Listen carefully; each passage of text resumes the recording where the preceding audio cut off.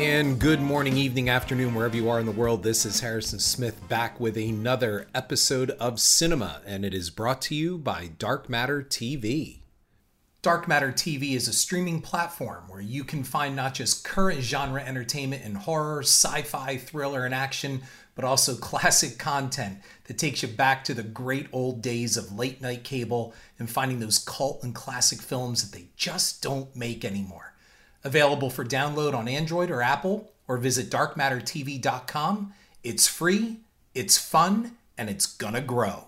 Godzilla vs. Kong. Now it's coming out in March, and they are promising a trailer drop this Sunday at the time of this recording. So we're gonna see what this is all like. And look, I look at the trailer pieces that have leaked out here and there. It always comes down to this with a trailer. Guess we'll see. I'm hoping it'll be a lot of fun. And you can comment all you want on all of this. I am a huge Godzilla fan. I talk to a lot of Godzilla fans online, and we go back and forth on what our favorite films are and, the overall quality of the series and on and on and on.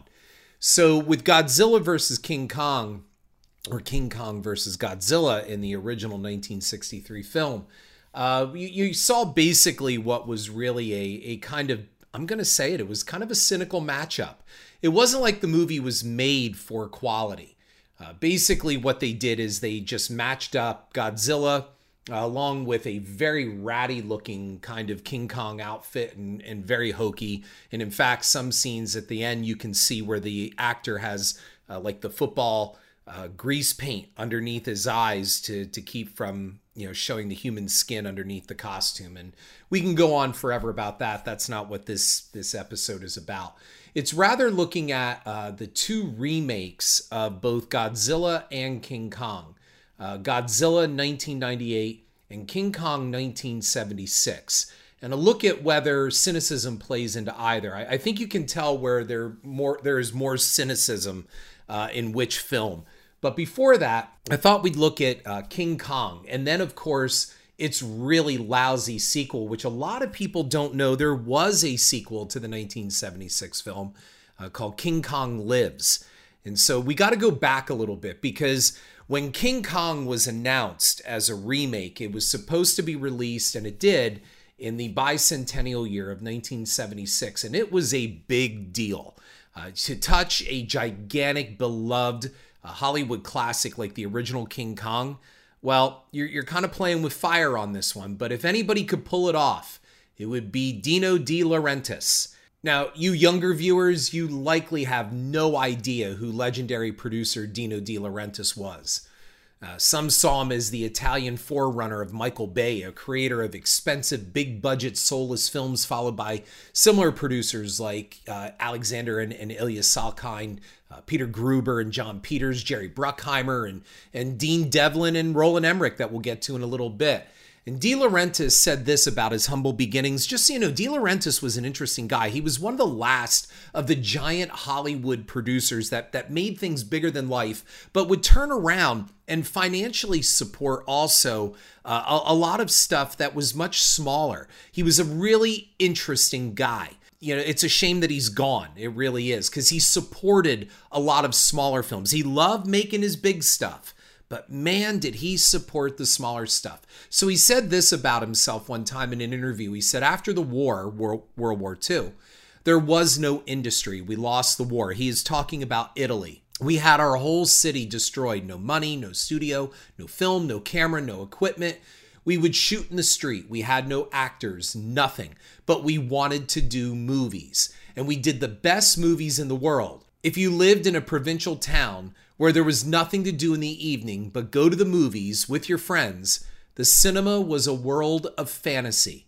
I had always been in love with it. That is someone who loves movies and loves filmmaking. So, Harrison, are you going to say that Dino De Laurentiis was cynical and that the King Kong 1976 remake classifies as cinema? Well, let's find out. De Laurentiis emerged from World War II Italy, making low-budget films with his eyes on pictures of greater scale, and he would be eventually a legend in the business. He was a man seen by many as greater than life, much like his movies. And De Laurentiis made some great films, man. Serpico, 3 Days of the Condor, The Dead Zone, Ragtime Lipstick. He was behind the Halloween films as well after the first one, including Halloween 3. And he also had his share of real bad cheese and outright dreadful films like Orca, Hurricane, King Kong Lives, definitely, Flash Gordon, Barbarella, the Amityville films, and the bankrupting 1984 Dune. I mean, again, it's up to you to decide whether they were good films or not. If they brought you joy and entertainment, that's a different thing. But De Laurentiis could flop all over the place and bring you, like I said, Oscar-winning material and content, and turn right around and bring you Drek. But there's nothing inherently wrong with that. The 1976 King Kong is kind of fun to watch, but it's a blatant ripoff of the source material and did little to pay homage to the original. The 1976 remake of Kong follows cinema formula, and that is big money, big sets, big actors, big deal. But does it really provide entertainment? Now, here's the thing. You got a little bit of cinema here, C-Y-N-E-M-A, but you also, I believe, De Laurentiis had the true intention to entertain. In fact, he just wanted everything just bigger, and he thought that bigger would be better. I mean, the production made a fuss over a life-size robot Kong that ended up, if you blink, you'll miss it. But it's only used for a couple seconds in the finished film. And watch carefully, because, again, better fire up the pause button, because you'll see the mechanical ape looks nothing like Rick Baker's Oscar-winning ape suit in the rest of the film. But they used it, and it was designed by Carlo Rambaldi, who will go on to design the mechanical effects for Alien and, of course, E.T. Much of De Laurentiis' financing for King Kong came from foreign pre-sales of the film, fueled by incessant and, frankly, downright fraudulent claims of how amazing his giant mechanical Kong would be. So De Laurentiis went out and got money for this movie, telling them, we're going to have a gigantic robot Kong in this movie, and wait till you see. And people said, I'll be in on this. It's like a P.T. Barnum thing almost, right? And he amasses all of this money in foreign pre-sales, and yet the robot is only in it, I'm telling you, it might be 7 seconds tops. Look, even the poster lies. I mean, it's this big red, white, and blue poster, and I remember seeing it as a kid before we saw it in the theater, and Kong is straddling. He's got one foot on one Trade Center tower, and he's got a foot on the other, and he's gripping this fighter jet in his hands, and he's holding Jessica Lange, and he's crushing that fighter jet, and nothing like this happens in the film. There are no jets, period, just helicopters. And the poster is also painted with an emphasis, like I said, on that red, white, and blue because it was the nation's bicentennial. Kong is an American monster just as Godzilla is Japan's. De Laurentiis said this about his King Kong movie. He said, I no spend, and I'm writing this because Saturday Night Live loved to make fun of him with John Belushi with his Italian accent. And he said, I no spend $2-3 million to do quick business. I spend $24 million on my Kong. I give them quality. I got here a great love story, a great adventure, and she rated PG for everybody. De Laurentiis knew the deal, man. Again, he's like kind of like either a big budget Ed Wood or a filmmaking P.T. Barnum. But poor Ed Wood. All of his film's budgets combined wouldn't pay for the catering bill for the 1976 King Kong. I mean, it packs its roster with big-name stars, Charles Grodin, who's terrific, and Jeff Bridges. And Jessica Lange still refuses to talk about this film, saying it pushed her into a year of acting lessons and wanted her image removed from the flashback opening of King Kong Lives. And really, who can blame her, as she says to Kong with a straight face, and this is a piece of dialogue from the film, "You chauvinist pig ape. What are you waiting for? You gonna eat me? Go ahead, choke on me." And then she pauses and she gets all apologetic and she says, "Oh, I didn't mean that. Honest, I didn't. Sometimes I get too physical. It's a sign of insecurity, you know? Like when you knock down trees. Nice ape. Nice, sweet, sweet monkey. You know, we're going to be great friends. I'm a Libra. What sign are you? No, I know. Don't tell me. I bet you're an Aries, aren't you? Of course you are. I just know it. That's just wonderful." Folks, that is the actual dialogue from the 1976 Kong when Jessica Lange is yelling at Kong after he throws a bit of a temper tantrum. Kong 1976 was not made to be a farce or send-up. The script, however, was written by Lorenzo Semple Jr., most famous for writing the 60s Batman TV series, if you remember that. It boasted top-line people in front and behind the cameras. It was made with the most serious of intentions to rival the original 1933 classic. Kong 76 was considered a box office disappointment, but this is not true. The film recouped its budget and made a profit. It would be 2 more years before sequel mania officially took over with Jaws 2. Then it would take 12 years, but De Laurentiis would trot out his monkey one more time for a sequel that made the original look like a masterpiece. The writers of the sequel, get this here, you're going to love this. The writers of the sequel tell how they overcame the roadblock of Kong's death in the 1976 film. And just in case you don't remember or haven't seen, I'm going to give you a spoiler. Kong dies at the end of the 1976 film, or did he? At the end of the 76 film, he climbs a trade center. These helicopters come out. They shoot the living hell out of him with the helicopter machine guns, and they knock him off the World Trade Center. So let's just say that the helicopters didn't kill Kong, okay? He fell off the top of the World Trade Center. But I digress. Let's get back to this. So the writers said, and this is an actual quote, "One day we were sitting around in Dino's office and Dino was saying how he'd love to do another Kong movie, but he couldn't figure out how to revive the story since Kong, the last time we saw him, had fallen off the World Trade Center towers and was dead." Well, Ron, one of the writers, piped up, "That's easy. Heart transplant."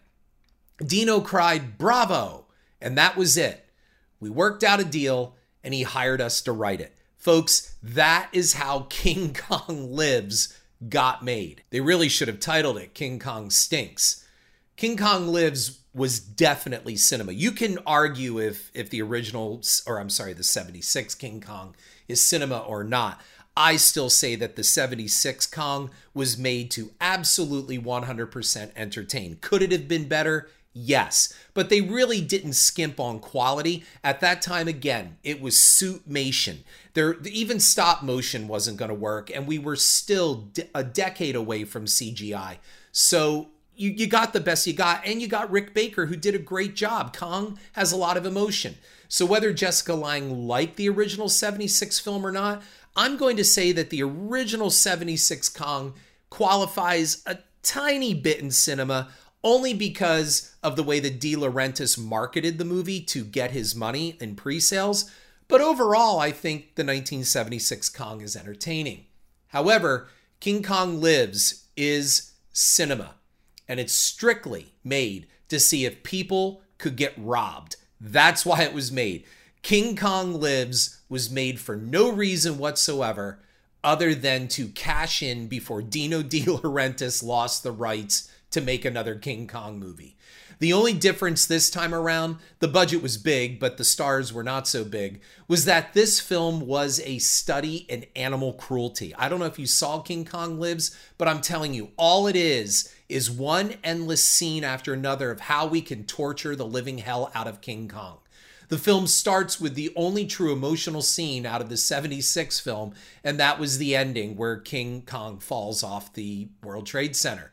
And the critically injured ape, get this now, in the sequel, was moved to a secret government base where a giant artificial heart the size, I'm not kidding you, of like a small submarine, is lowered into his chest. And I can give you the show notes to prove this. With Jaws the Revenge, you saw about a psychic shark.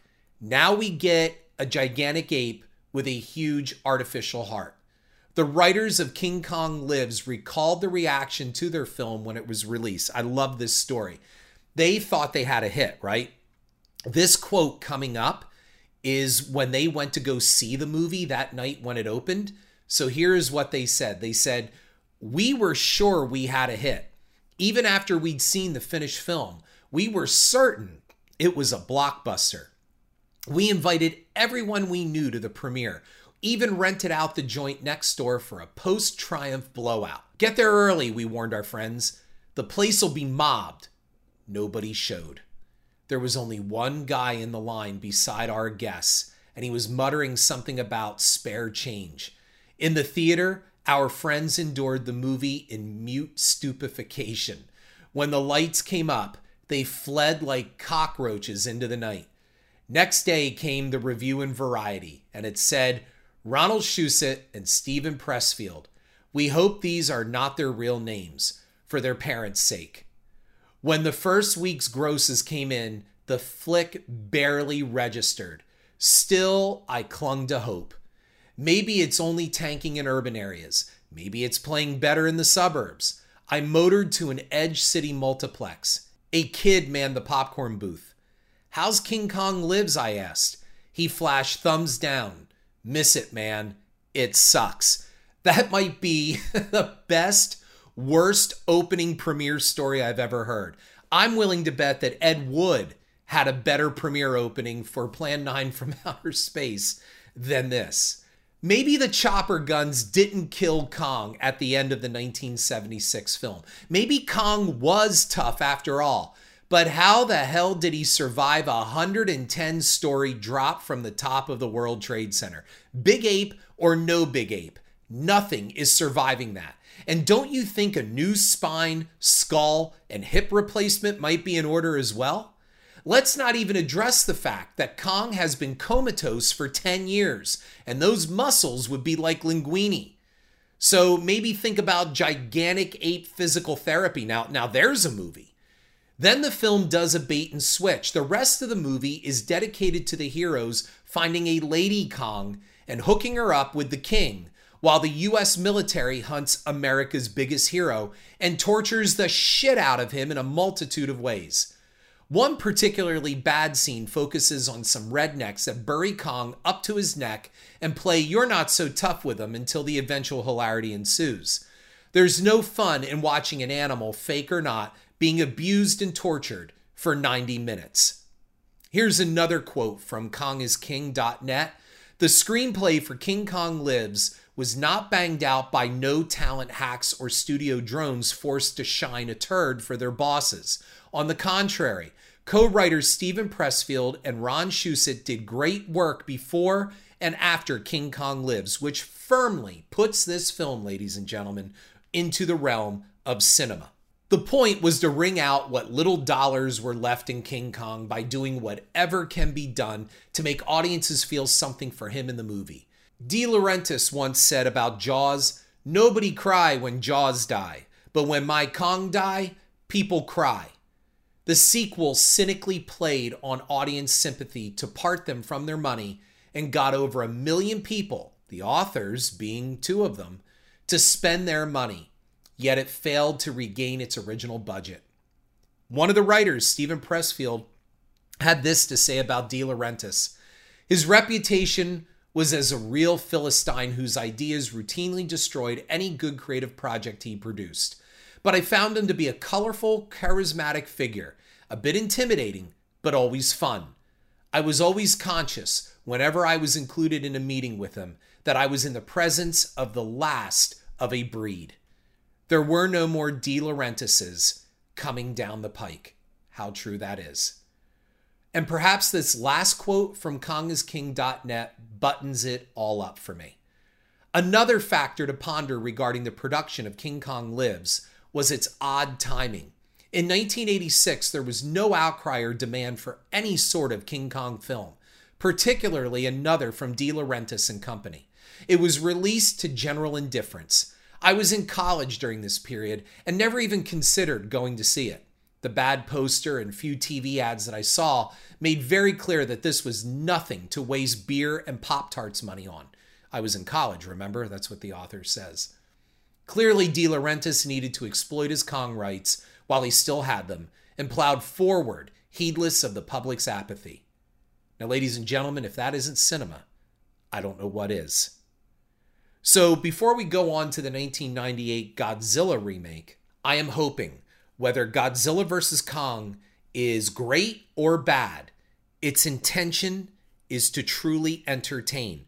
And I have admitted already on Twitter and on previous podcasts, I'm a little nervous about this one because from what we understand, Mechagodzilla is in this film. And for me, those kind of creatures, the mecha monsters, appeared when the original Godzilla series was in decline. So I'm not so sure about Mechagodzilla and where we are with all of this, but let's find out. If you remember in Jurassic Park, Sir Richard Attenborough would use the line constantly, "We spared no expense." Rumors circulated Hollywood since the early 1990s of an American Godzilla movie. In fact, even in the 80s. Writers and directors left the project, they came and went, and by 1996, Toho and Sony TriStar came to terms, and the producing team of Dean Devlin and Roland Emmerich were anointed to bring a full-fledged American Godzilla film to the US masses. He would attack New York City. It would boast a big-name cast and incorporate state-of-the-art visual effects. There would be no man in a giant rubber suit in this 1998 Godzilla movie. Jurassic Park had raised the bar for giant reptilian creatures. In the wake of the successful 2014 reboot, which we all know did well, and then spawned, of course, Godzilla King of the Monsters, and now our upcoming Godzilla vs. Kong, it seems like a cheap shot to take yet another swipe at the much maligned, and deservedly so, 1998 mess. This time, it's to see how this film fits the cinema paradigm. I am not going to review Godzilla 1998, it's been done to death. My point is how this film is definitely cinema. This quote was from Godzilla actor Kenpachiro Satsuma, who said this about the 1998 Godzilla when he left the Tokyo screening of the film. "It's not Godzilla. It does not have the spirit." In 2003, they made a movie called Godzilla GMK, Giant Monsters, All-Out Attack, that kind of thing. Godzilla, Mothra, King Ghidorah, whatever you want to call it. And in the film, the Japanese military is sitting in this briefing preparing for a possible return of Godzilla. And one of the soldiers leans over to another and says, "Didn't the Americans encounter a similar creature in New York a few years ago?" And the soldier replies, "Yes, there was a giant monster, but that was not Godzilla." So Toho made it very clear that they had distanced themselves from the 1998 abomination. This is why Godzilla 2000 was rushed out into theaters and got an American release on theatrical screens just to dispel the image of the Gino 1998 Godzilla. I'll explain Gino in a moment. According to several stories, Toho insisted that the Hollywood Godzilla film not change the iconic monster's image. After almost 30 films, Godzilla was an international symbol. Toho finished off its Heisei series of films that restarted after 1984's The Return of Godzilla, and in the United States it was called Godzilla 1985. In the 1990s storyline, none of the other films ever happened except for the original Gojira and its hasty sequel, Godzilla Raids Again. Everything after that was ignored until 1984, when Godzilla resurfaced after a 30-year slumber to wreak havoc on downtown Tokyo once again. The 1998 film intended to reboot the entire Godzilla legend. It goes back to Godzilla's origin, and that's when fans knew there was a problem only 5 minutes into the movie. Devlin and Emmerich had no respect for the monster's legacy. Irate fans quickly renamed the creature Gino, which stands for Godzilla and name only, or they just truncated the name and called him Zilla. Dean Devlin admitted he had little regard for the original 1954 film, and he said this: "Most of the public used to watching the hokey Japanese versions will be thinking of men in suits and bad models, a kind of dinosaur hybrid who lumbers about in a semi-comical fashion trashing Lego buildings." Okay, so whereas the original Godzilla knocked down Lego buildings, Emmerich's monster dry-humped ones. Do you remember that? When it looks like in that one still with the lightning coming down, and there's the Gino or Zilla. It looks like he's dry-humping that building. He's certainly not knocking it down, and most of the skyscrapers are taller than the goddamn monster. Devlin and Emmerich paid lip service to Godzilla's nuclear origins. But the redesign of Godzilla must be addressed. Devlin and Emmerich decided millions of fans for almost half a century would welcome a major redesign for Godzilla. Reports state that the only instruction Roland Emmerich gave special effects designer Patrick Tatopoulos for the concept of the new monster was that he wanted it to run really fast. Cinema, CYNEMA, exercises a blatant disregard for the audience in the desire for profits. Devlin and Emmerich's hubris told them that they would create a new and improved Godzilla for the next millennium, a streamlined creature that just happened to look pretty much like the dinosaurs from Jurassic Park and The Lost World, two films that also happened to bring in bags of cash for Universal. So naturally, TriStar would want their own dinosaur movie, while also cashing in on a tried and true brand name like Godzilla. The American creature would look more like an iguana on steroids spliced with a Komodo dragon. Reportedly, Dean Devlin and Roland Emmerich wanted to keep the new design under wraps from the public as a surprise. Later, it was alleged that they didn't want Toho to see that they had violated the company's edict that created Godzilla's trust and legal agreement by the radical makeover for the monster. This new Godzilla in 1998 blamed nuclear testing on the French. Yes, the evil French and their Pacific Islands testing did it, not the United States. Iguanas were mutated from the nukes. Godzilla's trademark roar is remixed to incorporate more animalistic sounds, according to the filmmakers. Did we really need that? During the Memorial Day weekend, Godzilla took in $74 million. While still a good opening, Sony was extremely disappointed by the take. They were apparently unsure if fans would like the redesign and the movie in general, and they were hoping that the advertising would net them a hefty sum before bad word of mouth got around to kill it. Because keep in mind, you now have the burgeoning internet where word can start to spread faster than the way it did in the old days. Breathing atomic radiation is eliminated in favor of flames born from incredible breath gusts from the creature. Hazy flames roll over cars scattered like toys when the beast roars, but hardly coming close to anything radioactive. It's very clear these are orange flames coming from this lizard. In 1984's The Return of Godzilla, or the American 1985 version, it clearly showed that the monster fed on radiation after he feasted on fallout from a nuclear power plant. Devlin and Emmerich's beast eats tuna and is even baited by the army into a tuna trap in the middle of the city. Their new Godzilla flees from helicopters and even, like I said, dry humps a building. This lizard is a hermaphrodite, where the original Godzilla was clearly stated as male. Our metrosexual creature in the 1998 version is said to be in search of an ideal island to lay its eggs. So out of all the islands on the planet, it chose Manhattan instead of everything in the Pacific where it's from. So it swims all the way from the Pacific Islands to the other side of the globe to lay its eggs in the middle of the world's busiest and most overcrowded island, Manhattan. A great film reviewer, I don't know if he's still around anymore, he was known as Mr. Cranky. I used to love this guy's reviews. He said this about Godzilla in 1998. There isn't an original or creative moment in this entire film. Godzilla is but an inflated Jurassic Park T-Rex running around New York City. When Godzilla jumps in the water and is chased around by a submarine, Emmerich and Devlin are quick to rip off The Hunt for Red October. When Dr. Nico Tatopoulos, Matthew Broderick, discovered Godzilla's lair in Madison Square Garden, the film wastes no time in ripping off Alien.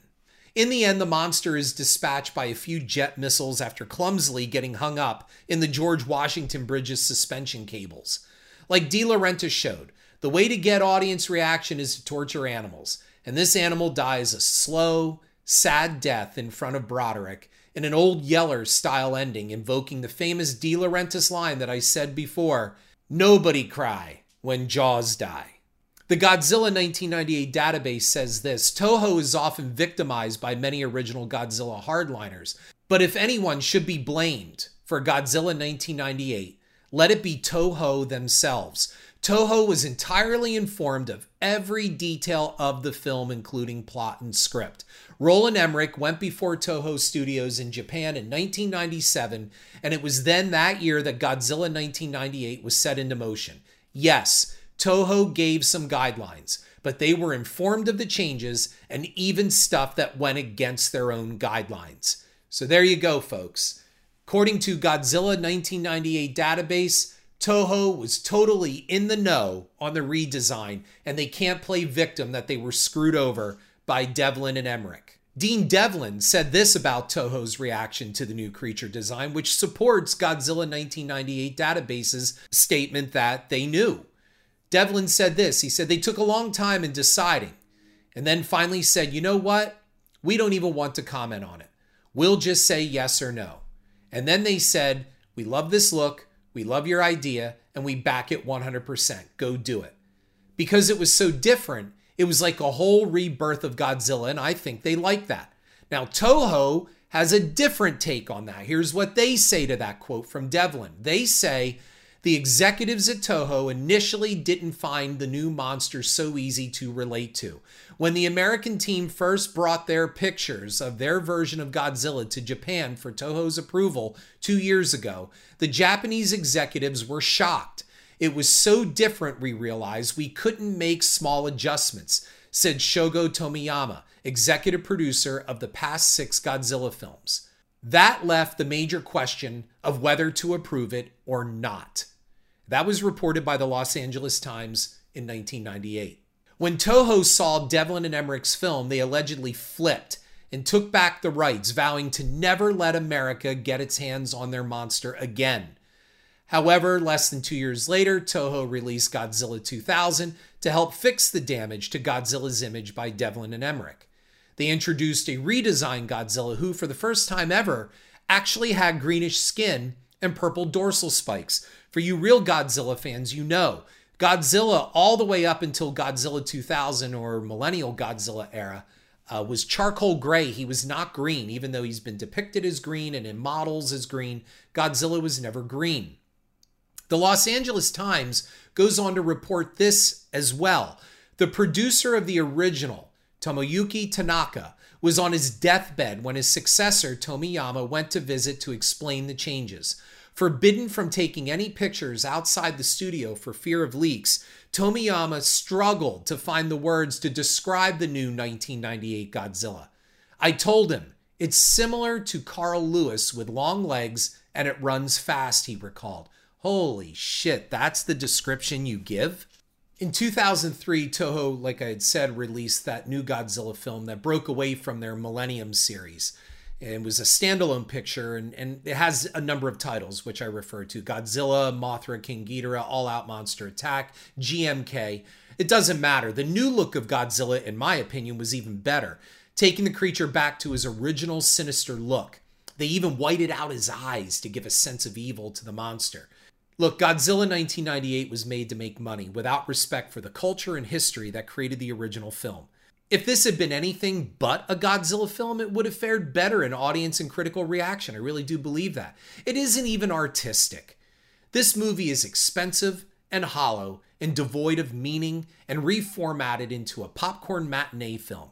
The decision to make Godzilla an expensive effects film immediately departs from the series' aesthetic and iconographic tradition, which even resisted stop motion, like I said, as in like the Beast from 20,000 Fathoms, or even what Tim Burton was doing with stop motion in Mars Attacks.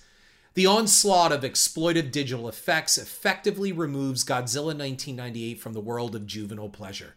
Now it would need a gargantuan audience, leaving nothing of interest for any age. It's not a good adult movie. It's not a good kids movie. It's not a good movie. It's not a movie. It's an event. And you know what? Before you think I said that, that was Gregory Salmon from Film Comment who said that, and he couldn't be more spot on. The original 1954 Japanese original offers hope and faith in mankind at its conclusion, even after the real-life horrors that Japan had inflicted upon it at the end of World War II. Devlin and Emmerich's film offers nothing, not even entertainment. It has nothing to say, and that is why Godzilla 1998 is cinema. Godzilla 98 was a masterwork of marketing and advertising and product placement with the hope of massive merchandising opportunities. It is one of the few examples where cinema, CYNEMA, was largely rejected by the audience that was awake enough to understand this bad bill of goods being offered it. So now we are on the verge of Godzilla vs. Kong. Will it be cinema? Or will it be something fun, entertaining, and another successful entry into the legendary MonsterVerse series, which would allow us to have more Godzilla films and spin-offs in the future? Godzilla vs. Kong can either open the door for far more American Godzilla films, or it can slam it as loudly as the 1998 film did? Let's find out. This is Harrison Smith. I look forward to talking to you again, and thank you for listening.